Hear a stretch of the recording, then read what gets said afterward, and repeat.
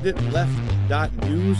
Indie. What's up, Indie? Indie News Network. Indie. I got news from Independent Left. IndependentLeft.news. IndependentLeft.news. Indie Left Media. Independent Left News. Indie Left. Independent Left News. Independent Left Media. Indie Media. Indie Left. Indie. Indie. Indie. Indie Left News. Indie Left. Hi, Indie. Indie Left News. Subscribe to Indie News Network. We're world building. Your way of assisting, I feel like, is really cool. IndependentLeft.news. Independent Left News. I'm a huge fan. He created INN. The founder of Independent News Network. Indie is the founder of Indie News Network. Thank you, IndependentLeft.news. A huge thank you and shout out to Indie Left. Everyone, check out Indie Left News. Hey, Indie Left. IndependentLeft.news. Indie. Hi, Indie. Indie Left. Indie Left News. Indie News. Independent Media. Independent Left News has done an amazing job. God, that makes me smile every time I see it. Hi, everybody. Hi, everybody. What's up, fam? What's up, fam? Hi, everybody. It's Sunday night. It's 10 o'clock, and we're doing a little Harry Carry. Jimmy, how are you, Jimmy? Sunderland, welcome. What?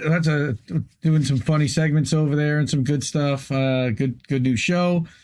Wow. We got 20 some odd people. This is great. How did we miss that? How did we miss that? Holy mackerel. What's happening, dude? I got Reef next to me. Not much, man. It's Indie. Yeah, I made soup. And you're very proud of your soup. I was hungry soup. and I made soup. You're very proud of your soup, and I'm very proud of you. I was hungry and I wanted something warm and soup, and so I made soup. I'm very proud of you. What? Thank you. So this just chicken and rice is delicious. That's good. People need to know the news. I was in Vegas this week. I got to travel. I got to meet Pasta and Steve. Holy crap. It's been a wild week. We were out. I thought late. What happens there stays there. Well, I did stay there. I just said who I met. I didn't say what happened. But I did. But that's what happened. That's what happened. So, you met people. That's what happened. Yes, I actually met my first lefty friends in like 2.5 years. It was incredible, and shout out to them. And it was awesome. I had such a good time with them. Anyway. Welcome, everybody. It's Sunday night. It's How Do We Miss That? So welcome, everybody, to How Do We Miss That? We are a show and podcast streaming live on Rockfin, YouTube, Twitch, Rumble, Facebook, Twitter, Odyssey, Telegram. Wow, I got through that fast. Sunday nights, 10 o'clock Eastern, 7 p.m. Pacific, is for my friends out on the West Coast in Vegas. Available on all your podcast platforms, though I know I'm a couple of weeks behind, and I got to get that up to speed, and we'll put tonight's up there, too, with the last two. It's co-hosted by me. I'm Indy. You can see on the microphones, but for everyone on the podcast, I'm Indy. I'm the founder and editor of Independent Left News and IndieMedia.today, which is our Substack. And then I got this guy sitting next to me, and he's Reef Breland. He's a technical director for INN. He's the host of Reefer After Dark and the host of INN News. And we are both the founding members of Indie News Network, a collaborative family of 23 independent content creators, the largest independent network on the internet, as far as I know. All the stories that you're going to see tonight were featured in IndependentLeft.news or IndieLeft.news between Sunday and Friday this week. It is totally impossible to keep up with this crazy fire hose of all this developing news and all week long. But these are just like four stories with 6 articles out of the hundreds that I could find. Please make sure share this link. Looks like we got about 20 some odd people. We're live on Rockfin again. Go to rockfin.com/IND Left News, and you can find us over there. It's ad free. I love that because it's ad free. If you don't have YouTube Premium, I hear they're ramping up the ads. No ads over on the Rockfin. There is a premium thing for $9.99. Most of the videos on the platform are actually free.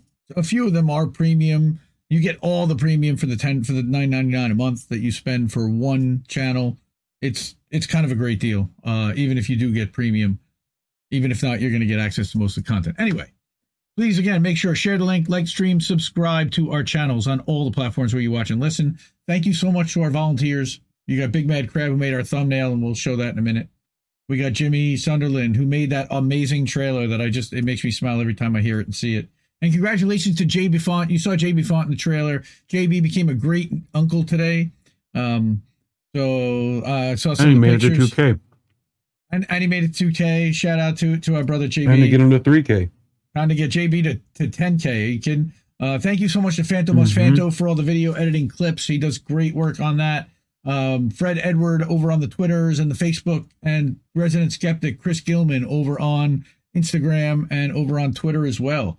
And even Matt Cusick. We got so many people. Willie Bragg has been helping out, and he did some nice shout outs for INN this week. So thank you so much to Willie. We appreciate that.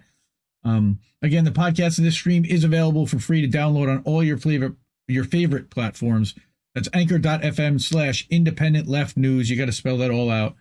Again, it's on Apple, Amazon, Google, Spotify. Just search for How Did We Miss That? Subscribe, and you can leave us a 5-star rating anywhere. That'd be really cool.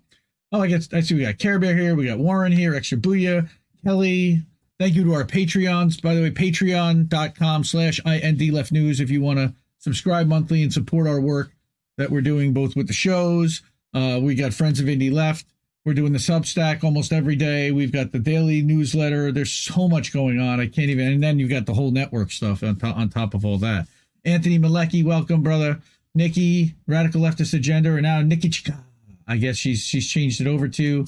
I think that's how you're supposed to say that, right? Nikki Chika.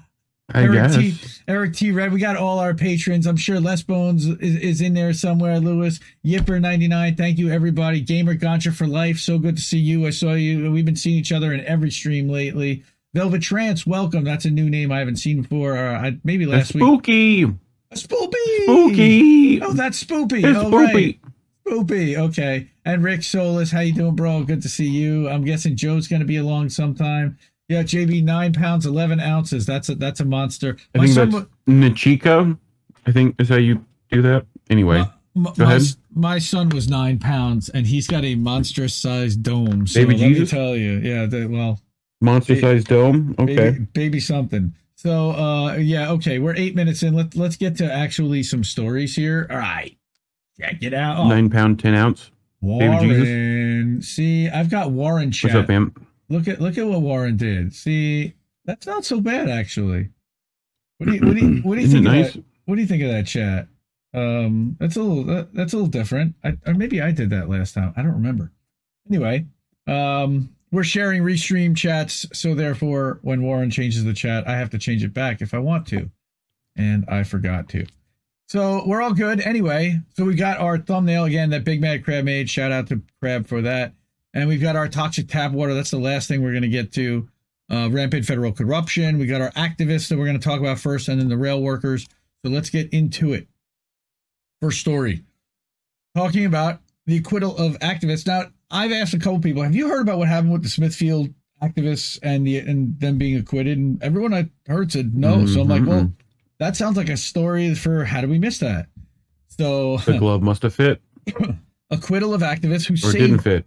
Dying piglets from Smithfield sets a right to rescue precedent. Well, I know you're a huge animal lover, and right to rescue, I think, is near and dear to a lot of activist hearts. And these are the two guys for Direct Action that did this. And so they literally defended themselves, and you'll hear the story. It's really heartwarming.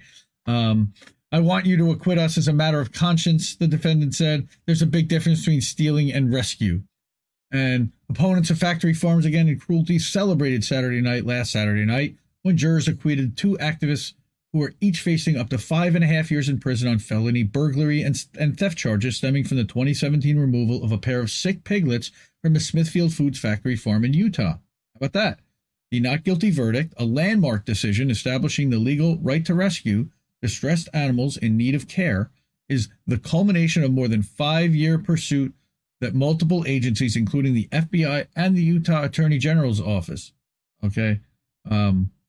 That's crazy. Rescuing animals is not a crime. And again, shout out to Kenny Stansel, Common Dreams, an Indie Media Award winner, award honoree. And we really appreciate the work that Common Dreams does. As Bolotnikova, I'm butchering her name, I'm sure. Okay, this person for The Intercept. The case began after the activists published undercover footage revealing gruesome conditions at Smithfield, the nation's largest pork producer, which is in violation of Utah's 2012 ag-gag law, criminalizing the collection of evidence of animal abuse and other illegal activities on factory farms. Wait, it's illegal to collect evidence about this, even if it's happening, even if it's a crime. Yes, that's the truth. Fuck? Yep. What? Yeah, I need that Jimmy sound. Yep. Wayne Suing and Paul Picklesheimer. That's a real name, Picklesheimer.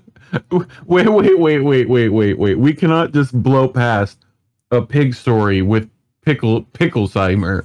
Like, he's one of the rescuers, all we need is man. cheddar now, He's one of the heroes from Direct Action Everywhere.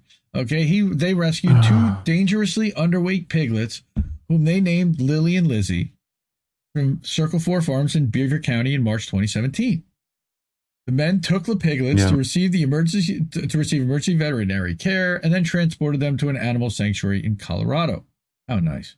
Would Lizzie be Thin Lizzie in this case, as they're underweight? Well, once they bulked her up, they would call her Lizzo, wouldn't they? Oh, that's even worse. Sorry, guys. I thought mine was bad. Sorry, guys. I thought mine was bad. I got dad jokes. All right. So cheers erupted in the courtroom on Saturday when Judge Jeffrey Wilcox, thank you, Judge Wilcox, announced the jury's unanimous decision to acquit both defendants following more than 7 hours of deliberation. Trial had to be moved from Beaver County to neighboring Washington County after activists endured threats of violence and intimidation from local authorities, prompting a civil rights lawsuit. Yeah, the cops did threaten these guys too. They just let a guy. Of course they did. They just let a guy who walked into the factory farm and took two piglets out without the consent of Smithfield walk out of the courtroom free. That's what he told reporters outside the courthouse in St. George, Utah. If it can happen in southern Utah, it can happen anywhere. That's awesome. Yes. Right? During his closing remarks to jurors, suing, like literally, Seung. See, again, I butchered the names. Wayne Seung, another hero. Mm-hmm. All right. You got Picklestein and Seung, a former Northwestern law visiting professor, represented himself at trial. I don't actually want you to acquit us on a legal technicality. I want you to acquit us as a matter of conscience. There's a big difference between stealing and rescue. And if you help establish the right to rescue, he told the jury, companies will be a little more compassionate to creatures under their stewardship. Governments will be a little more open. What? Go ahead. You're fine. Governments will be a little more open to animal cruelty complaints. And maybe a little pig like Lily won't have to starve to death on the floor of a factory farm.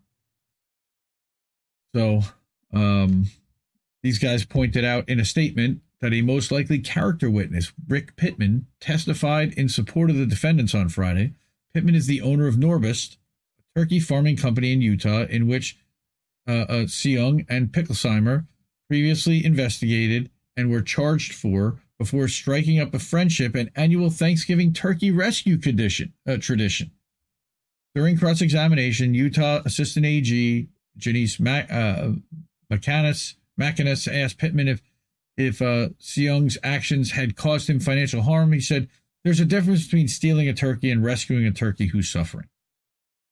Well, the case had been criticized by legal scholars as unconstitutional and politically motivated, given Utah AG's Sean Reyes' possible financial ties to Smithfield. So this almost sounds a little bit like what happened at Donziger, where you've got the judge and the prosecutors in the pocket of Chevron that are being told by the company to prosecute and to keep this guy under wraps.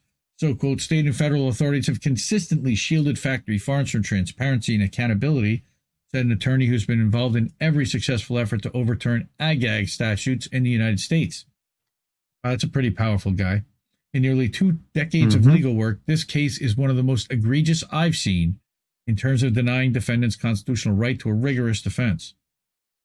Right? Although Seung and Picklesheimer documented dead and dying piglets in piles of feces and blood and claimed the 2 piglets they removed were injured, sick, and starving, Wilcox ruled in February that video of the rescue and any evidence of the condition of the animals is barred because it might arouse horror in the jury. The horror. Yeah, that makes me think of Marlon Brando and Apocalypse Now going, think of piles of little arms. I mean, that's literally what they're talking about. companies will be a little more compassionate now to creatures under their stewardship. Governments will be a little more open to animal cruelty complaints. And as the writer explained on Saturday, citing previous reporting by The Intercept, the FBI in August 2017 chased the piglets across state lines and raided the sanctuary where they were living, bringing with them veterinarians who sliced off a piece of Lizzie's ear to perform a DNA test and confirm that she was the property of Smithfield Foods. The animals were not removed from the sanctuary. Wait. Yes. Why is the Intercept? How did the Intercept get here? They report on this back in 2017. That's when they were actually doing decent reporting. Like when Glenn was there. The FBI in August.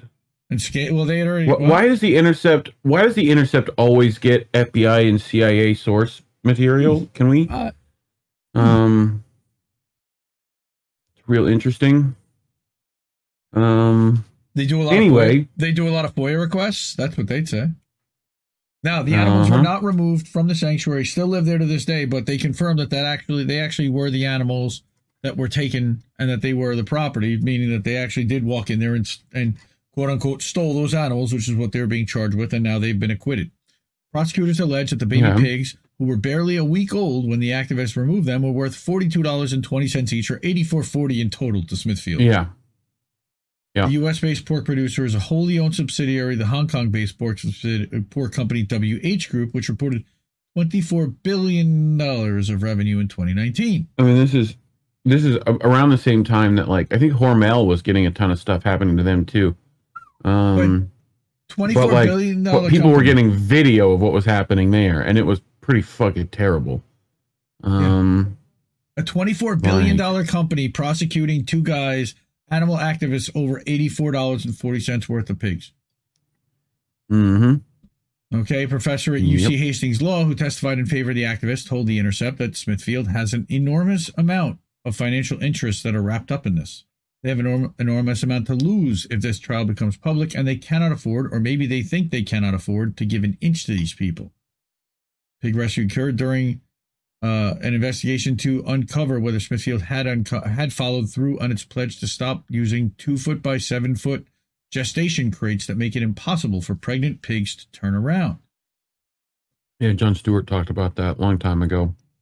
Okay. Seung Picklesheimer and 3 others who pleaded out the case discovered rows of pregnant pigs confined to such cages despite the company's promise to swear off of them. Evidence from the probe has been used in a lawsuit against Smithfield for misleading consumers, and it sparked nationwide protests against Costco, one of Smithfield's major buyers. The animal rights activists also found a facility packed with farrowing crates, similar to gestation crates, but with just enough additional room to fit nursing piglets, where female pigs are moved when they're ready to give birth. Okay. The group found dead and rotting piglets inside the facility, as well as visibly ill and injured ones like Lily and Lizzie. Gross. This is all again from The Intercept. So, shout out to activists, man. That's a great story. And again, we don't get too many good stories and positive things where you get the courts being good to, it's not really the court, but a jury ruling in favor to not prosecute, or to literally, like, these guys could have been fined. They could have been sent to jail. There's criminal shit involved here. Yeah. So I do have another, this is going to be a longer story, and this is about housing advocates, and I started cutting this one, and it just kept going and going and going and going. And I'm like, wow, this is our vegetables we're going to have to eat tonight. So I'm telling you now, stick with us, because this is a good one, but this is really important, because this is how activists are making the right to housing a reality. Like, from waging nonviolence, and we like to certainly wage nonviolence, blocking the street outside the court in Brooklyn to extend the eviction moratorium. People still owe money. Shout out again. Still owe money. Shout out again to Jesse Jett. We played. What did we play tonight for the first time? There was one of the songs that we'd put up, that we had not previously put up, and it's got Franco shouting at AOC and Cori Bush, people still owe money. So what's going on? Backed by faith communities, the housing justice movement is racking up wins against landlords and banks profiting off of what should be a human right. So we're going to hear about this story about April Lewis. She's in a housing fight again. This time she's pushing to keep dozens of families from being put out of a Charlotte extended stay motel that's scheduled to be shut down in a matter of weeks. Such motels cost as much as $500 each week. Expensive Each week. Expensive compared to long-term housing, but many of these families are living paycheck to paycheck or on fixed incomes and have no other option. Why? Yep. Because they can't afford the move-in costs for an apartment. Landlords want upfront rent and utilities and a security deposit, and now they're making even more people pay for rental insurance. Now they want first and last, and utility and sometimes 2.5 months rent just to move in. Others stay at the motel because they're shut out of traditional housing due to a past eviction or criminal record. Now, I have a friend, a Facebook friend. Her name is Kate, and she is currently homeless. And she's dealing with, and she's in Oceanside. I've been trying to help her, and I have not, unfortunately, been able to do enough to help her. But it is a real problem, and it's one that is continuing to grow in this country. And one of the reasons why I wanted to talk about this. Some simply can't. Sad. It's really sad. It's heartbreaking because she's yep. She lost her husband, she lost her pet, and then she lost her place to live, and now she's out on the street and completely like starting to lose it because of her mental state of grief. And there's no relief. It's really hard. So some simply can't find a suitable place to live in a time when rental vacancies are at historic lows, right? Because rents are jacked up, can't find a place you can afford. What are you going to do? The good news for the motel residents is that this is not Lewis's first fight. An organizer for Action North Carolina, Lewis coordinated cancel rent protests at the local courthouse in the early days of COVID pandemic, led tenants in chants of housing is human right at various government meetings, and organizers canvassing in phone banks, pulling together tenants to advocate for their rights. God's work. Current focus is calling out corporate landlords like the one in Charlotte who was repeatedly cited for refusing to address rampant mold, vermin, and dangerous wiring. Really bugs me. In early September, Lewis and other tenants joined with other organizations that, like Action North Carolina, are affiliated with Center for Popular Democracy, make an uninvited appearance at the Washington, D.C. meeting of a trade association of corporate landlords. Dozens of tenants took over a conference room, poured themselves glasses of the fancy lemon and orange-infused water, and chanted, "Corporate landlord, you can't hide. We can see your greedy side." I love it. All right. We go everywhere, Lewis said. We not only go door to door, we do banner drops and disrupt official meetings. Just be there and be loud so they can't ignore what's happening to these tenants. Lewis has fought for her own housing, too. That's always how it works. A single mom, she more than once had to scramble to keep from being evicted despite working 2 and sometimes 3 jobs. The rent kept going up, and so I had to be pretty crafty just so I could keep my daughter housed. When Lewis later began working with youth and families as a counselor, the challenges they shared with her kept coming back to housing, far and away the top expense at most U.S. households, right? And right now, again, with costs escalating everywhere, the tenants she works with are not alone. More than 10 million U.S. renters report being behind on their rent. That's an imminent risk of eviction. I know of 3 or 4 people who I've spoken to in the last week, people who we all know that are concerned and are housing unstable right now. 65% of those behind on their rent are also people of color. These Americans desperately need housing assistance, but unlike Medicaid or SNAP food stamps, federal housing programs are not an entitlement. Families and individuals may qualify for housing help, but they only get that assistance if there's supply available, and it's usually not available.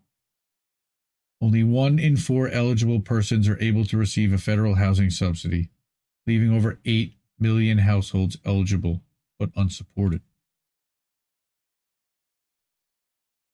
As grim as those numbers are, they may soon be getting worse, because rent prices on average rose more than 16% during 2021 and went up more than 20% in some cities, which we also know. Orlando specifically, we know, has had. Yep. A recent study by the US GAO found that every $100 in average monthly rent increases is associated with a 9% increase in homelessness. So it's no surprise that by mid this year, homeless shelters were reporting a surge in people asking for help, with wait lists doubling and tripling as a result. And then you've got corporate landlords and, of course, housing racism. So the U.S. is often referred to as having free market economic system, but housing in this country doesn't remotely resemble an unfettered market. Federal, state, and local governments have eagerly assumed roles as major players in the housing business. Problem is that the government's heavy hand in housing is usually placed on the scales on the side of the wealthy. As we probably know, that over the past decade, corporations have taken advantage of significant tax breaks to dramatically increase their holdings of both multi-unit rental properties and residential homes. Institutional owners or corporations or LLCs now own the majority of all U.S. rental units and 80% plus of the properties with 25 or more units. I don't think that's much of a surprise. Even people that are individuals put those buildings into LLCs or corporations. Yep. As Lewis and others familiar with U.S. rental homes can attest, this is a problem. Yes, I agree. Corporations are demonstrably more eager to evict and less responsive to maintenance needs than similar landlords, and struggle with out-of-state landlords that leave mold unaddressed, broken appliances, windows unrepaired, trash not picked up, and even fail to pay water and other services. And too often they can blame people living there, like saying they don't keep their homes clean. Corporate landlords should be regulated like banks. Why not? Which banks aren't regulated now, but yeah, I feel you. So, U.S. housing dysfunction is grounded in the long legacy of racist housing practices. Of course, we're talking about during the early and mid 20th century, the federal government used home ownership subsidies to benefit whites and exclude blacks, while restrictive covenants prevented blacks from moving to the neighborhoods where mortgages were easier to obtain. That's redlining. With home ownership, the top means for accumulating wealth in the U.S., generations of housing and income discrimination has left black home ownership rates and wealth far below those of their white counterparts. Housing racism is the core reason why U.S. white households have on average 10x the wealth of black households. And the trends continue today. The current scourge of absentee corporate landlords and speculative purchasing of homes is disproportionately visited on black and brown communities, and is a trend reminiscent of corporate purchases made in those same communities during the Great Recession of 07 to 09, when during the recession, black household wealth, much of it dependent on home values, fell nearly 50%.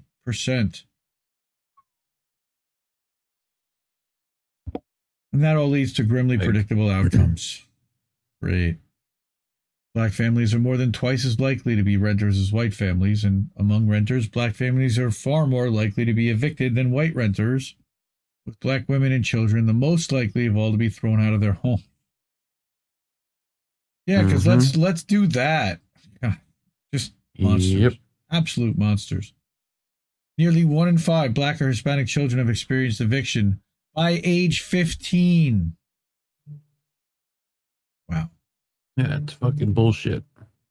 Anyway. A lot of things in housing haven't changed since the Jim Crow era. To address it, we have to address the racism.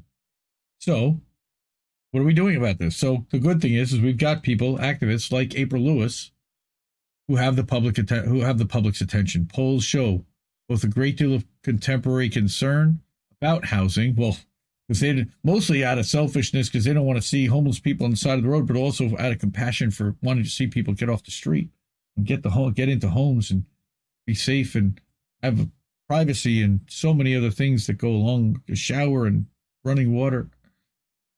Housing, commitment to remedying the problem, right? A 2021 survey showed that 2/3 of Americans growing in metropolitan areas are extremely or very concerned about homelessness and the high cost of housing, ranking it as their top priority.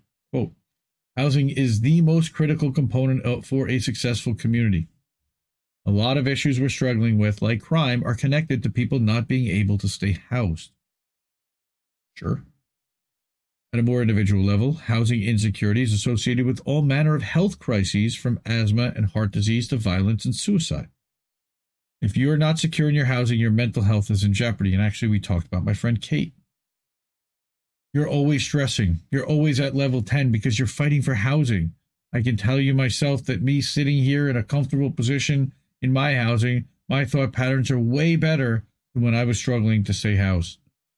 I also want to mention, how sometimes folks like this, they get a storage locker because they don't have a place to keep their stuff.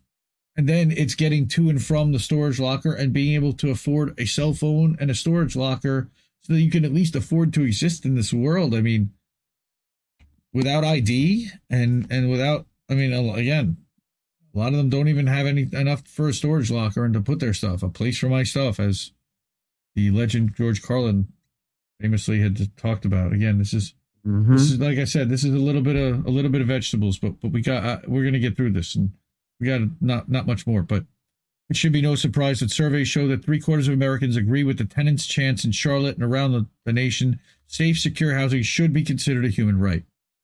Again, this sounds like the Medicare for all argument. Everybody agrees, but somehow it's not happening. Those Americans are not content for that right to be an abstraction. The vast majority of people expressing support of housing as a human right also support expanded government programs to make that right a reality. Federal level housing efforts include Ilhan Omar's Homes for All Act, which would devote $1 trillion to building 12 million new, permanently affordable public and social housing units. How much profit is there for developers in that? It would also, I doubt very much, repeal the Faircloth Amendment, which in 1998 responded to the deterioration of public housing by blocking new public housing construction. What? Yeah. The National Low-Income Housing Coalition is leading a housed campaign in the U.S. in the middle of housed to expand rental assistance to every eligible household and create a national housing stabilization fund to provide emergency help. Meanwhile, there's a robust and successful activism going on at the state and local level. There is robust and successful activism going on at the state and local levels, which is great. Activists using tactics ranging from occupying vacant buildings to canvassing to pushing ballot initiatives have won commitments for expanded affordable housing support in cities like Minneapolis, Oakland, Philly, San Fran, Baltimore, Los Angeles. Community activists are engaged in current housing campaigns in Vegas and New York.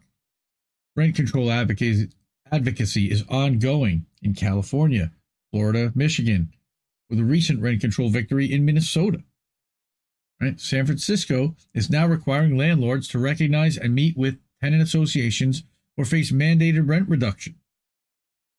Activists in cities like Indianapolis are persuading their local governments to follow the European example of directing public real estate and public funding to social housing. Amazing. Religious communities are engaged with the movement also. The Federal Housed campaign is joined by Catholic Charities USA, the Union for Reform Judaism, and the national leadership of the Episcopal and Methodist churches. I wonder if they've invited any Muslim organizations. My guess would be probably not, but they should. Yeah, I agree. As for the Action North Carolina housing effort in Charlotte, it counts as a key ally. St. Martin's Episcopal Church. We should call up Matthew Ho, running for Senate in North Carolina, see if he's involved with these guys at all. Several homeless people live on the downtown Charlotte grounds of St. Martin's, and the congregation welcomes and supports them. After a group visit to the local eviction court and conversations with several of the Action North Carolina leaders, the congregation decided to focus on housing justice. We want to see how we could be of help before a family becomes evicted or someone becomes homeless, Mission Board President Kay Miller said. Great, thank goodness. So St. Martin's parishioners have staffed a tenant crisis hotline and recruited pro bono attorneys to help families facing eviction. That's awesome. A new team is pulled together to do phone canvassing of tenants living in some of the worst corporate-owned housing in Charlotte. They're discussing the possibility of following other churches' leads and helping low-income homeowners pay off property tax bills and fines that often causes a family to lose a home, and even exploring how to help create more affordable housing units. I give credit to the people of St. Martin's for showing us how community and faith-based groups can really help the movement, Lewis said. I try to push faith groups into action, not just praying. They're definitely taking action. They're offering more than thoughts and prayers. And social, not-for-profit housing is the last section that we're dealing with here. So, again, a common theme of activism, right, is the need to move away from expectations that the private for-profit market will solve our crisis.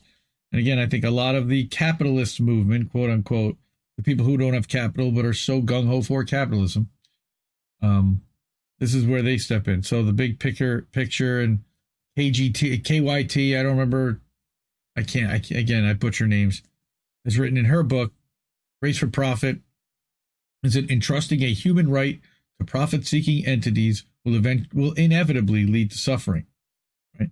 Satisfying basic human needs like the provision of shelter, medical treatment, water, or even education run counter to businesses' objective of maximizing return on investment or simply making money.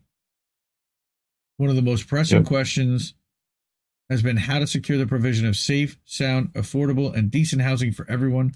The obstacles to that goal have always been businesses' bottom line. Right? So, increasingly, activists have been able to convince state and city governments that Taylor's right. The private housing market will never meet the needs of everyone in their communities.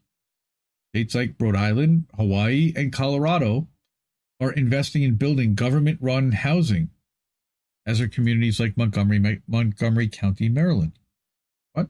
Yeah. Governments at all levels hold the power to solve the housing crisis. They can raise revenue for subsidized housing by taxing high-end housing and housing speculation. They can tightly regulate for-profit housing activity and exercise eminent domain, especially on vacant or distressed corporate properties. Governments can significantly increase the resources and power of public land banks to acquire property and transfer or develop it into affordable housing, pass Community Opportunities to Purchase Act, or COPA, legislation, right, which gives them the first rights of land purchase to tenants and the community. It's interesting. So the community actually can buy back the land from the corporations if it's not being developed, and then figure out what to do with it themselves. Governments can then subsidize those organizations' development, right, and maintenance efforts via public housing finance agencies. So literally, like, the government can support all of this if we figure out how to do it and navigate the paperwork. Housing activists' demands like these are often framed with the term social housing. Social housing is publicly owned by either the government or nonprofit organizations that respond to democratic control by residents. It's decommodified, protected from the profiteering of the private market, and affordable for the life of the building or unit with no expiration date. Social housing sees housing as a human right, not as a commodity or wealth-building tool. Like public education, public safety, our justice system, and infrastructure like roads and sewers and water, social housing recognizes that a place to live is a good that is too important to be left dependent on whether a family has enough money to ensure a profit to a private landlord or bank. Wow, what a novel concept.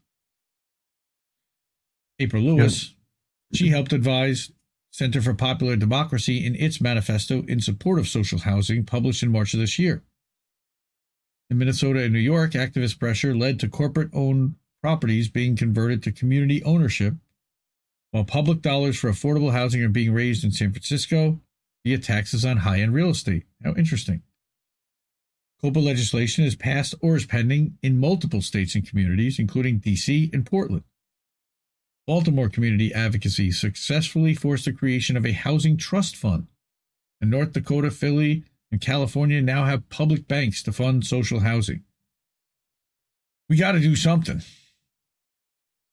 One social housing approach enjoying significant current momentum is community land trusts, which have a legacy that traces back to Black-owned projects like the new communities that grew out of the Southern U.S. Civil Rights Movement. In a community land trust, the nonprofit trust retains ownership of the land while the resident purchases the house on it.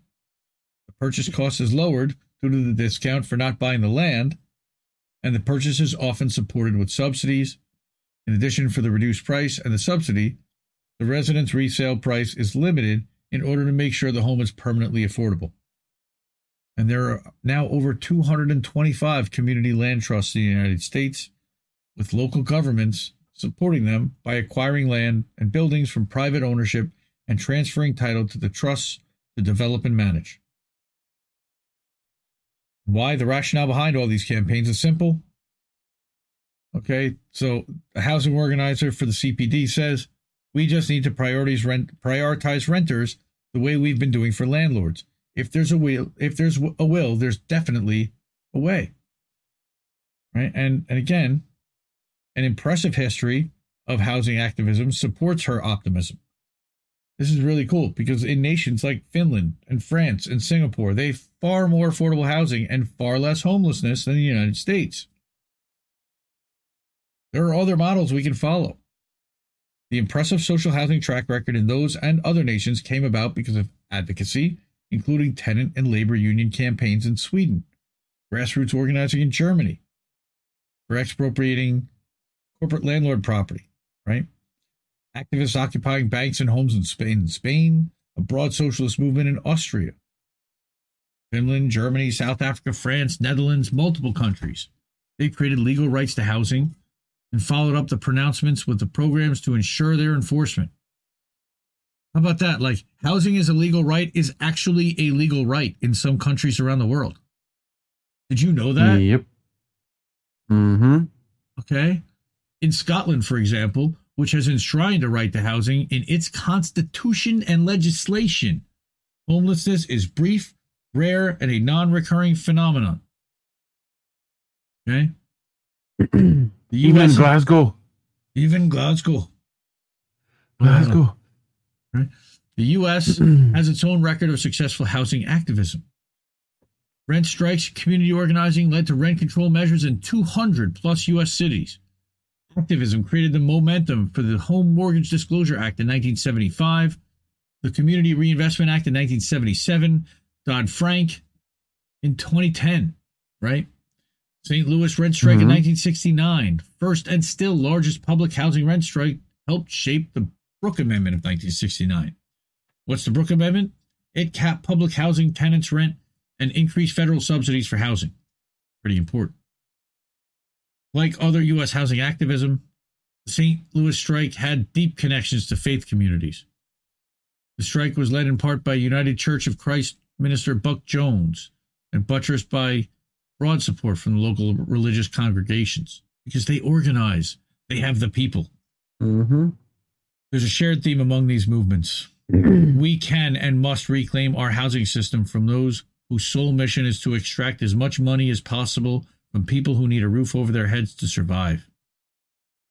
It's a theme April Lewis keeps in mind as she fights alongside her fellow tenants. Our activism is radical, not violent, she said. You know, the violence is what's happening to these tenants, 100%. The bills keep coming, and they're increasing, but of course we know wages are not. And then she repeated what tenants across the nation, in public meetings, corporate events, and street protesters are saying. At the end of the day, the rent is too damn high. Guy actually ran for mayor of New York City on that. And we are through our vegetables. Woohoo! Okay. So, housing does need to be a human right.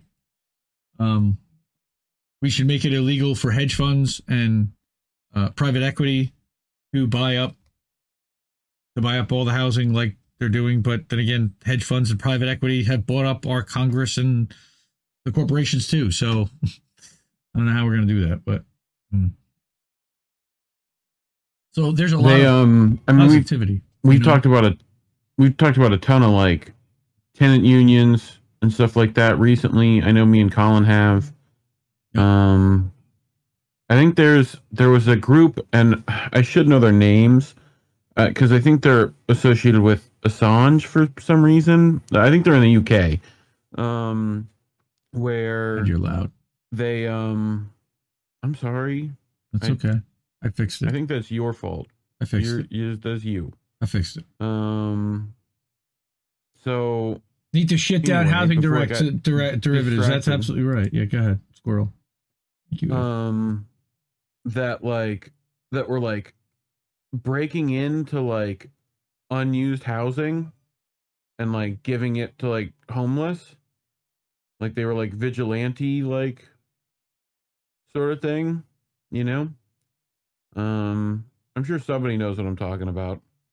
I remember seeing stuff on Twitter with them like unlocking doors and stuff like that. You know, and saying that like housing was a right, you know? Absolutely. So, yeah. Oh, Valerie, welcome. How are you? Gamer, how are you? Just checking out the chat, and I'm listening to you. Matt Luttrell, going to be checking out on podcasts. Welcome, Matt. Good to hear that you're doing that. Hope you're getting back to work and finding something. Anything we can do to help and amplify, support Matt. He's got a GoFundMe or a support website. It's pinned to his Twitter. If you want, Matt, you can drop your Twitter in the chat, and people can go to your bio and check out the link. And he got fired and retaliated by Amazon for organizing in Kentucky. Good guy, and just wants to see his workplace safe and organized. So, and apparently he's got some new thing he's working on here. Labor DAO, founded by Larry Williams. That's interesting. That's again looking at DAOs are, as far as I know, having to do with crypto, but maybe not. Definitely interested in learning a little bit more about it. Yeah, need to shit down housing derivatives. That's right, E. Heller. No, shut down housing derivatives. Agreed. Yes, he's rolling. We're all rolling. Born Sinner, Cold World, Squatters' Rights. Absolutely. What's up, Sinner? This is great. So good to see everybody. Okay, so that's like the first story, believe it or not. Holy shit. That took a while. All right. So we've got some other stuff here. So next, what's going on? We've got Sharon Zhang at Truth Out. So Sharon Zhang is an Indie Media Award honoree for one of the top writers. Truth Out for being one of the top outlets, which is why you see two Indie Media Award logos down there. But she put out a report, or she's reporting on a report that was released. Thousands of federal officials have owned stock in companies they govern. And this is not just senators and congresspeople. What? Yes, that's correct. Thousands of federal officials in the executive branch over the last two presidential administrations have disclosed trading stocks in companies that their agencies oversee, representing thousands of potential conflicts of interest, a new investigation finds. So again, a new one. The Wall Street Journal analyzed over 31,000 financial disclosure forms dated between 2016 and 2021, which included information of over 315,000 trades in stocks, bonds, and funds by officials and their immediate families. These documents showed that over 2,600 senior officials across 50 federal agencies have disclosed owning stock in companies that have lobbied the agency that they work in. This represents more than 1 in 5 senior federal executive branch officials, the report found. Jeez. These trades represent many potential conflicts of interest and exploit conflicts of interest that agency officials seem to have simply swept aside and waived the rules for, the report says. Well, these stock holdings reveal that not only do officials have personal financial interest in companies they're responsible for regulating, but also that they may be trading stocks at seemingly opportune times. How surprising. Nearly 1 in 3 Environmental Protection Agency officials have reported owning investments in companies lobbying the agency, holding up to $2 million in shares in fossil fuel companies on average between 2016 and 2021. Donald Trump official Michael Molina, for example, a senior advisor to the deputy EPA administrator, had owned oil and gas stocks that could have benefited from Trump's policies favoring fossil fuel companies. Could have, maybe. In another potential conflict of interest, FDA official Malcolm Bertoni owned a number of stocks in food and drug companies that he said the agency gave him permission to own, despite these companies being on the agency's no-buy list. What? Oh, fuck. Yeah. And defense secretary officials collectively own between $1.2 and $3.4 million in defense contractors or defense companies on average in the studied years. This is fine. The timing of these trades is suspect, potentially suggesting insider trading. The report found that more than 60 officials had traded stocks in companies just before their agencies announced actions against them. One DoD official, Greg Zacharias, had bought stock in Lockheed Martin 5 times just before the Pentagon awarded it a new billion-dollar contract.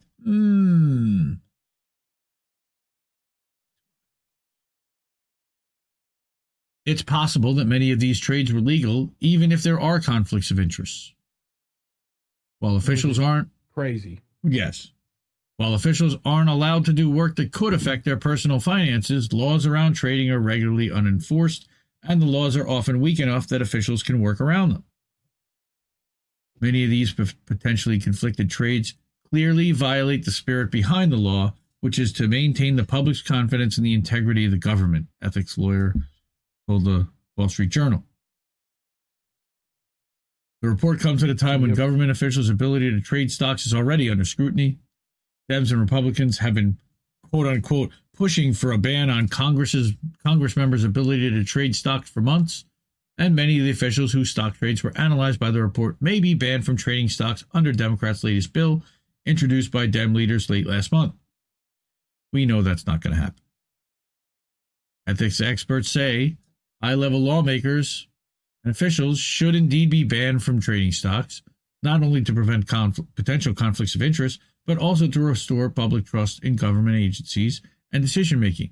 But advocates for a stock ban say that the issue of banning executive and judiciary branch officials from trading stocks should be brought to a separate vote, rather than included in the same vote proposal for members of Congress, noting that Democratic leaders included a vast range of officials in their bill in order to garner opposition from Republicans and potentially doom its passage.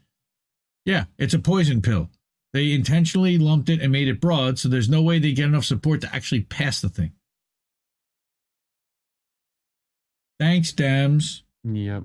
The veneer of actually doing something. So that was a quickie. Not a terrible surprise. Rampant federal corruption happening across the board. Yay. Good to know. I wanted to ask, there was a thing put out by Gray Zone, I think. I think it was Clarenberg, I wanted to say, about UK like leak. Yes, there was a big leak in UK. They actually launched Gray Zone UK with that story. Article. Yeah. Shout out to Gray Zone. Congratulations on UK. We're Gray Zone, also Indie Media Award honoree. Kit Clarenberg, Indie Media Award honoree. So definitely check them all out. KitClarenberg.substack.com. Go to Gray Zone. It's grayzone.co.uk, I believe. Or if you go to grayzone.com, there's a link for the Gray Zone UK and check out his story on that for sure. More exposing corruption. And that was about the fact that they knew about blowing up the Crimea. They had plotted blowing up the Crimea Bridge beforehand. Yeah. Okay. Beastmaster X, yo, welcome. Starting from the beginning. So you'll get to this and we're going to shout you out and say hi about an hour in. So thank you so much for joining the show. Kelly, I'm sure Congress will make all this legal like they did an insider trading for themselves. Exactly. Okay. Again, Kroger Albertsons merger. Exactly. Skyrocketing food prices. 100% Ed. E. Heller. All right. So next story. Julia Conley. Again, Julia. Good morning, Julia. Sorry. Good morning, Julia. That's an inside thing. Full throttle. Common Dreams. Just gotta go full throttle. All right. So this is one story that I've been particularly interested in. Okay. Again, a Common Dreams India Media Award honoree. I can't say that enough. I created these things, and not just me, but a bunch of us decided to create these things because these are the best outlets out there, and we want to shout them out and let people know that they are the best of the best. So shout out to Julia and Common Dreams. They go full throttle. A huge deal. Major rail union rejects the White House brokered contract proposal. All right. What? Yes. I don't think it's much of a surprise, but what? Thank God for these guys. Uh-oh. Hey, you covered up my logo. All right. So maintenance workers voted against the tentative agreement reached last month and said without a fair contract, a work stoppage could begin as early as November 19th. Unfortunately, that is after the election, and that is exactly what the Biden administration was hoping to achieve. But it's still good to hear. A union representing railroad maintenance and construction workers on Monday announced that its members have rejected the tentative agreement reached last month between unions and rail carriers, putting pressure on the carriers to offer a better deal to workers in order to avoid a nationwide strike in the coming weeks. Woohoo! Let's do this. All right. The result of this vote indicates that there's a lot of work to do to establish goodwill and improve the morale that has been broken by the railroad executives and Wall Street hedge fund managers. They're reporting a turnout of almost 12,000 members. The BMW ED, the Brotherhood of Maintenance of Way Employees Division, all right, BMW Ed, said that about a little bit more than half had voted against ratifying the agreement, and 5,100 had supported the deal, which was brokered last month with the help of the Biden administration's Presidential Emergency Board. 99 ballots were returned blank or were voided due to user errors. Right, so the tentative agreement last month would include one additional paid day off and permit workers to take unpaid days to receive medical care without being penalized by carriers' strict attendance policies. Two key concessions from the companies, as railroad workers' unions had expressed deep dissatisfaction with attendance rules and a lack of any paid sick time. I mean, it's brutal. These guys get 33 days off a year. A year. I mean, they probably also express deep dish dissatisfaction, but you know. Well, I digress. Come on, don't get me started on the pizza wars. Come on. Are we talking about tomato soup wars? Are we talking about tomato soup discredit? Yeah, it's a bread bowl, bro. Bread bowls are delicious. Bread bowls are delicious, but they're not pizza. It's got sausage. All right. Cheese on the bottom. The deal would also include a 24% pay raise between 2020 and 2024 and would freeze workers' monthly contributions for their healthcare plans. Also good, both healthcare plans. Got marble mouth tonight. After the tentative agreement was reached on September 15th, the railroad sector's unions agreed to not strike as workers across the industry voted on the deal. Well, now they have. Now, said the BMW Ed, the nation's third largest rail workers union and a division of the Teamsters, on Monday, a work stoppage could begin as early as November 19th, depending on the upcoming votes by other unions. Now, our friend and Labor Notes journalist Jonah Furman called the BMW Ed vote a huge deal, as a strike by the union's members would shut down the national rail freight system by itself. The last nationwide railway shutdown took place in 1992 when a single union voted against a contract agreement and went on strike. Monday's agreement could potentially sway the members of the Brotherhood of Locomotive Engineers and Trainmen, the BLET, right? Which is also a Teamsters affiliate. BLET. Yeah, that's the sound that Reef just made, coughing. And the Sheet, Metal, Air, Rail, and Transportation Workers, also Transportation Division, the SMART TD. There are also two rail unions which have been negotiating a fair contract with carriers for several years and which will vote on the tentative deal within the coming weeks. This thing ain't over yet, tweeted Jack Gerard, and he's a rail worker. BMW Ed's rejection will probably emboldened Smart and Blett members who were on the fence. BIMWED rejection will probably embolden Spartan Blett. That's a weird sentence. That is a little weird, but thank goodness for our unionized workers. Support Not as unions. much as who was it? Pickle Swizzle? Right? Who was it? Pickle Swine. I can't remember now. Officer Picklestein. Pickle Sinkle. He's a hero, like man. He's a hero. I don't want to make fun of him, but Tony Cardwell, who's president of the BMW Ed, said in a statement that the vote signifies that despite U.S. President Joe Biden's positive outlook following the tentative agreement, which earned the White House praise from the corporate media last month for helping the country avoid a strike and a major disruption to the economy, and also potentially to the 2022 midterms, rail workers continue to be discouraged and upset with working conditions and compensation and hold their employer in low regard. Again, they did not get a good deal. Joe Biden didn't get them a good deal. Joe Biden used this whole thing as a stunt. He put his arm around them and then said, we got him a good deal, even though they didn't think it was a good deal. But the rest of the country says so. So now when they go on strike, it's, well, we got him a good deal. What do you mean? What's your problem? Pieces of shit. Can't stand these bastards. Rail carriers, as Common Dreams reported last month, have seen their profits soar in recent years as workers have labored without a contract, earning stagnant wages. We all know that. Railroaders do not feel valued. The result of this vote indicates that there's a lot of work to do to establish goodwill and improve the morale that has been broken by the railroads, executives, and Wall Street hedge fund managers. We said that earlier. Membership voted in record numbers on this tentative agreement, exhibiting that they're paying close attention and are engaged in this process. Union members are concerned with the direction of their employees and the mismanagement and greed, their employers and mismanagement and greed in which they've consistently implemented, and are united in their resolve to improve their working conditions across the entire Class 1 rail network. Good. Because these are the people that make our stuff go. They can shut it down.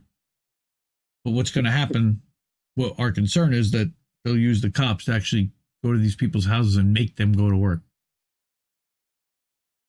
With the union rejecting the agreement, the BMW had entered a status quo period Monday, with negotiators returning to the bargaining table with freight carriers. That status quo period will extend to 5 days after Congress reconvenes, which is currently set for November 14th, which is why you've got the November 19th start date for the strike. Okay, that if an agreement is not reached by then, workers could resort to self-help or a strike on November 19th at the earliest. An internal poll taken by Smart TD after the tentative deal was reached showed that 78% of the members wanted the union to reject the agreement and ultimately let Congress decide the national rail contract. Oh, of course. No! Who do you think they work for? Who do you think they work for, guys? Not you. The vote announced Monday shows that BMW Ed members are fed up with the carrier's abusive work practices and are ready to demand more. Yeah, except letting Congress decide what you're going to get is not demanding more. Withholding your is demanding more.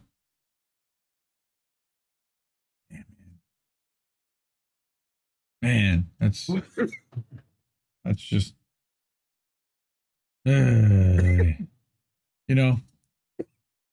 solidarity with the rail workers.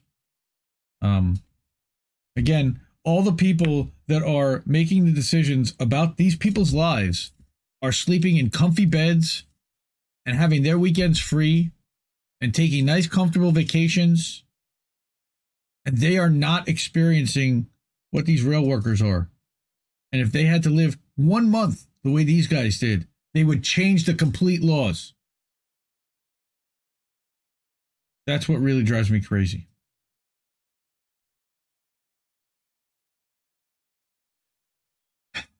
What's your thoughts on that, Mr. Coffee Cough? You're muted. I was wondering what else drove you crazy. I know that drives you crazy. Lots of things. Lots of things make me crazy. Federal corruption. Not Kit Rock. Federal corruption. Sure. No. Well, stop calling it butt rock. Why you gotta call it butt rock? You got a cold butt roll. Yeah, but that's like puddle of mud, stained. You know, puddle of mud. I'm talking stained. Puddle of mud. What is Andrew Roqueford's Twitter? That's a good You know? question. He's got two of them. He's got the Roqueford Files, and he's got another one. I gotta look it up. I was messaging with him earlier. Go follow the Roqueford Files. So we got one more story tonight, and again, it's about our water. God. Well, it's about right on time. It's a little after 11, so we're about an hour in. Sure. We got one more story to go, so let's do this. That's more than 4. Colin saying, honestly, they should strike sooner than that. I agree. But legally, I think that they would probably be able to be arrested for breaking whatever protocol. They've got to follow their own rules. I mean, it's so stupid, the whole thing. Who's telling Kit? You're telling Kit what? Oh, dude, Colin, you're selling us out? Bro, come on. Don't sell us out. I told him I'd rather. Oh, there you go. Nug Life Comrade. That's right. Kit. You know, the car from Night Rider? Yeah, that's about right. At Nug Life Comrade with 2 G's. Nice. Shout out to Andrew. Go follow him. He did a great job at the Assange protest out of Denver last week. Okay, so we got last story, or last set of stories. There's actually there's a two-parter also. It's a quick two-parter. Aaron Brockovich. You probably can't even see that now that I'm looking at it. It looks a little small, but Aaron Brockovich and Suzanne Boothby, the Brockovich Report. So, Aaron, why are we still adding fluoride to the water? So, that's a good question. I don't know. I didn't even realize that. I think we still were, but apparently we are. Yeah. So, teeth, right? There you go. Look up. Mm-hmm. Those are some shiny pearly whites. Woo! So, again, Suzanne writes this, and I think she ghostwrites it for Aaron because Aaron's got an amazing voice and she agrees with what she sees here. Let's face it, water fluoridation is nothing to smile about. She doesn't talk about fluoride as often as other water issues here because, frankly, there are bigger fish to fry when it comes to toxic substances polluting our water, and we're going to get to more of that in a minute. But a little story over the weekend caught my eye, and I thought now would be a good time to review my position on the matter. Did you catch the headline? No. Town employee quietly lowered fluoride water in the water for years. What? Yeah, the opening line of this AP story reads, residents of a small community in Vermont were blindsided last month by news that one official in their water department quietly lowered fluoride levels nearly 4 years ago, giving rise to worries about their children's dental health and transparent government, and highlighting the enduring misinformation around water fluoridation. First of all, I applaud this water operator. His name is Kendall Chamberlain, and he is Richmond, Vermont's water and wastewater superintendent. He told the Water and Sewer Commission in his town that he reduced the fluoride level because of his concerns about changes to its sourcing and the recommended levels. My duty is to take reasonable care and judgment for the protection of public health, safety, and the environment of my customers, he said, adding that to err on the side of caution is not a bad position to be in. Yes, that's how water operators should be looking at their job, as protectors of public health. Yes. Why would they not be? So she says, again, let me be clear about my position on fluoride. For years, I've said that I don't believe a public drinking water system should be used to distribute any substance for the purpose of achieving a medical result. It's just wrong. How can we possibly control the dose for every American and get it right? I'm opposed to the continued policy and practice of drinking water fluoridation. I believe this harmful practice must be ended immediately. Public drinking water is a basic human right, and its systematic use as a dispensary of a substance for medical purposes is deplorable. Interesting word to use. Yep.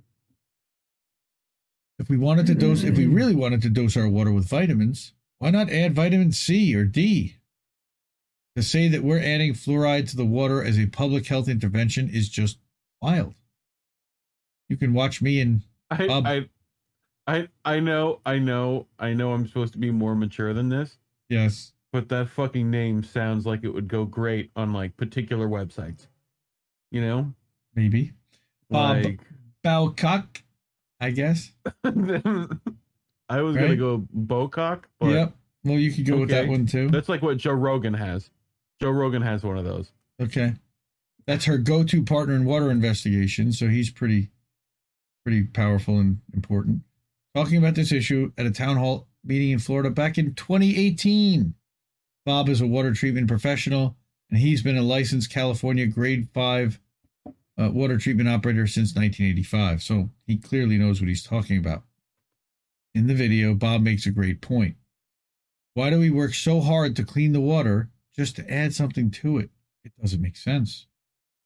I support drinking water utility professionals who question this practice and work to make their communities safe. We must continue to look at this practice and ask why, after years and years and years of dental advancements, are we still relying on an artificial form of fluoride to help fight tooth decay? Want to find out if your water has fluoride in it? The best way to find the fluoride level of your local public water system is to contact your water utility provider. The US EPA requires that all community water systems provide each customer with an annual report on water quality, including the fluoride content.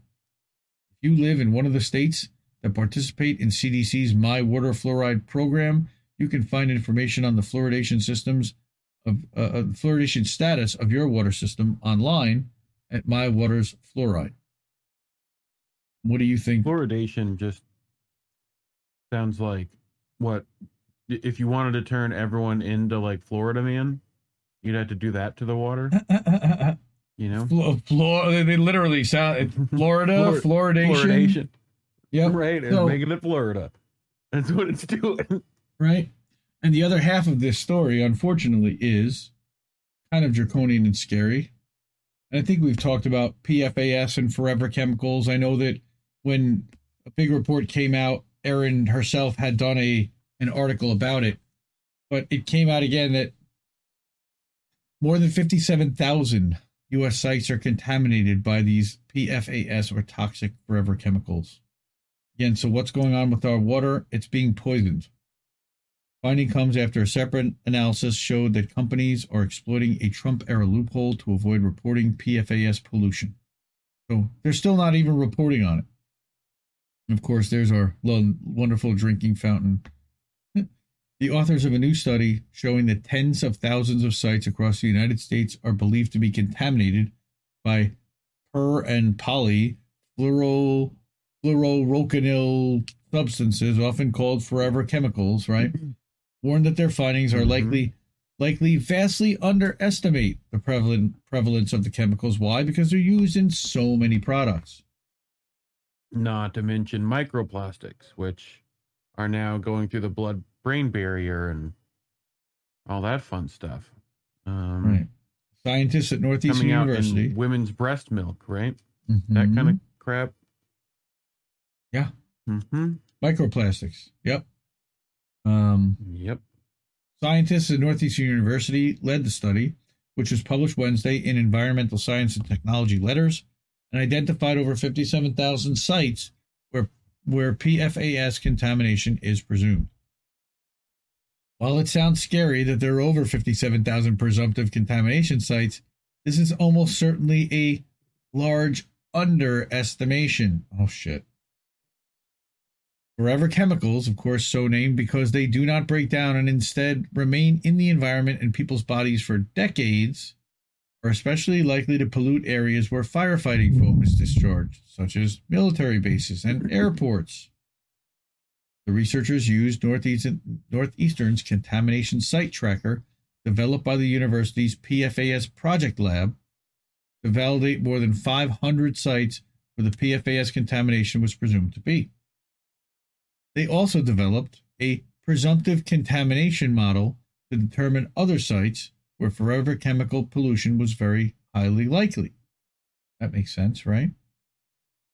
More than a quarter of the sites not included by the Project Lab's tracker were places that are not typically associated with PFAS. including restaurants, car washes, textile cleaners. In addition to substances used at industrial sites, PFAS are often found in household items.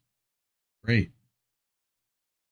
Out of the 503 known contamination sites, reads the study, 176, again, 35% were observed in the MAP, and another 37% were expected by the presumptive model, but were not mapped due to data limitations, which again brings the total validation accuracy 72%, which is really scary. Okay, the researchers' model identified almost 50,000 industrial facilities. Almost 10% of those are wastewater treatment plants. That's bad. 3,500 current or former military sites, and over 500 major airports as places where contamination is likely. PFAS exposure has been linked to several cancers, thyroid disease, and other health problems, of course. Again, it's a large estimation. The scope of PFAS contamination is immense, and communities impacted by this contamination deserve swift regulatory action that stops ongoing and future uses of PFAS while cleaning up already existing contamination. That would be good. The study follows recent reports, again, showing that the EPA is likely underestimating the amount of PFAS contamination in U.S. drinking water, that so-called non-toxic products for children contain the substances, and that shelves at dollar stores are packed with items containing forever chemicals. As these chemicals are found to be harmful at lower and lower levels, it's critically important to identify sources of potential contamination and take steps to protect downstream communities who may be unwittingly exposed. And that's a PhD at the Environmental Working Group. And so this woman, the group's vice president of media relations, noted that there are few federal limits on industrial discharges of these forever chemicals. Because why would there be, right? Yeah. In September, EWG released an analysis showing that at least 5 facilities owned by major U.S. companies, including 3M and Dow Chemical, are exploiting a regulatory loophole to avoid reporting the amount of forever chemical pollution their operations are causing. Thanks. Companies have been required since 2020 to report to the EPA the annual release of more than 100 pounds of PFAS, but former Republican President, of course, Donald Trump's administration put in place a loophole allowing them to not report if PFAS amounts are negligible, defined as less than 1% of total mixture. And who's even regulating that shit? If you ask people to find 100 pounds of weed for the U.S. government, that's certainly possible. You know? Yeah. The exemption makes it possible for manufacturers to avoid this reporting, often by diluting their waste mixtures so the concentration of any single forever chemical remains below 1%. So now they're just putting a deadly toxic mixture of toxic chemicals together. As long as they're all below 1% each, we're good. Facilities can therefore avoid reporting, even if they release one or a combination of PFAS in quantities significantly above the 100-pound threshold, so long as each forever chemical makes up less than 1% of the total mixture.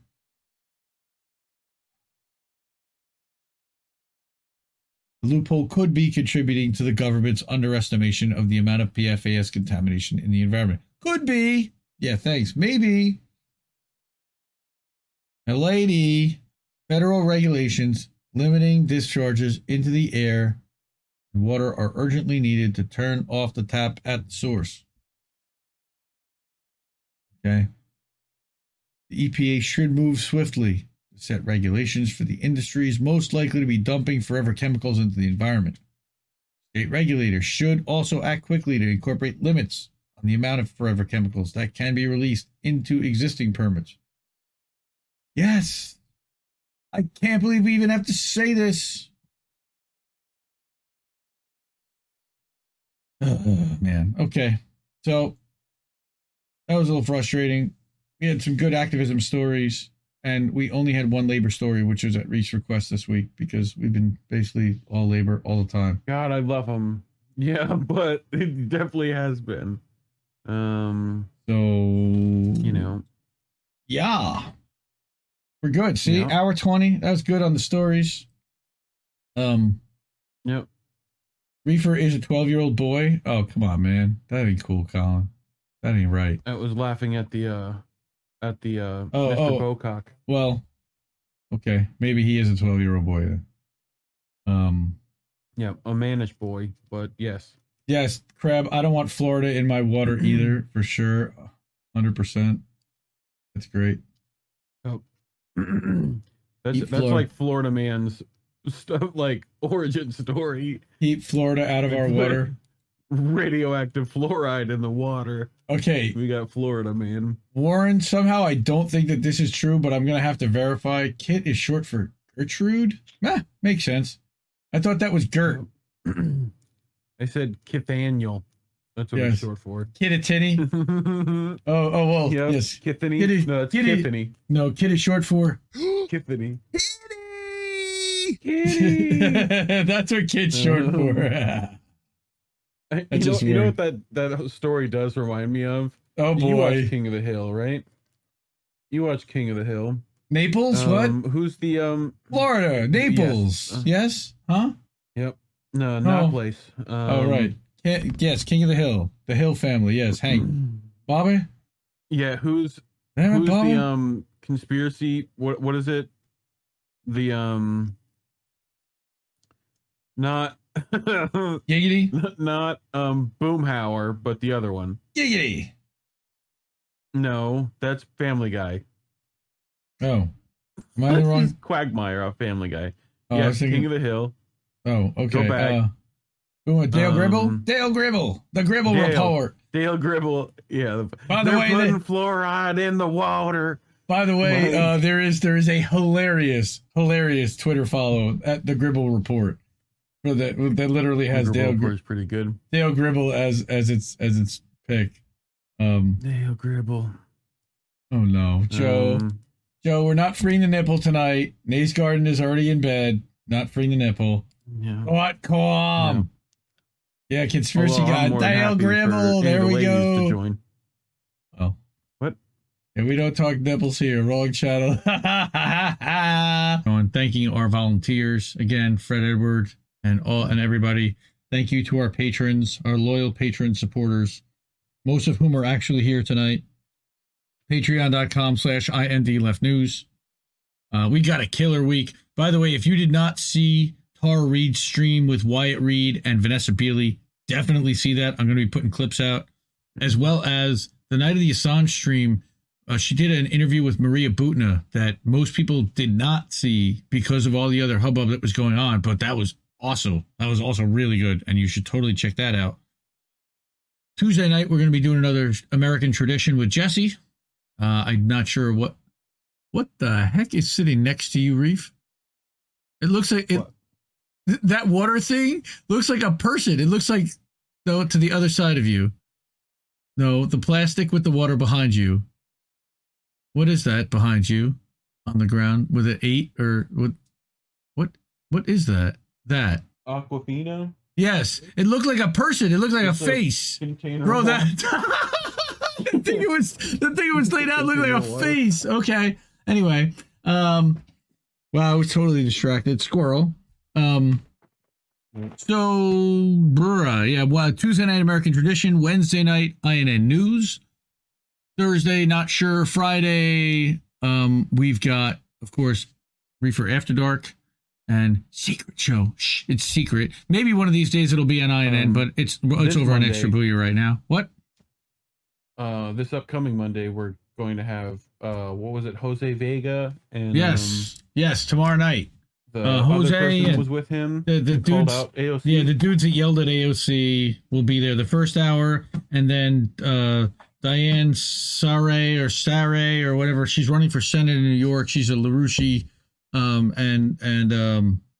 she was at that conference that was in the city this weekend, and so she'll be on the second hour. So that starts 9:00 Eastern tomorrow night, or starting an hour earlier than she normally does. It'll go about 2 hours. The first hour will be one interview. The second hour will be another.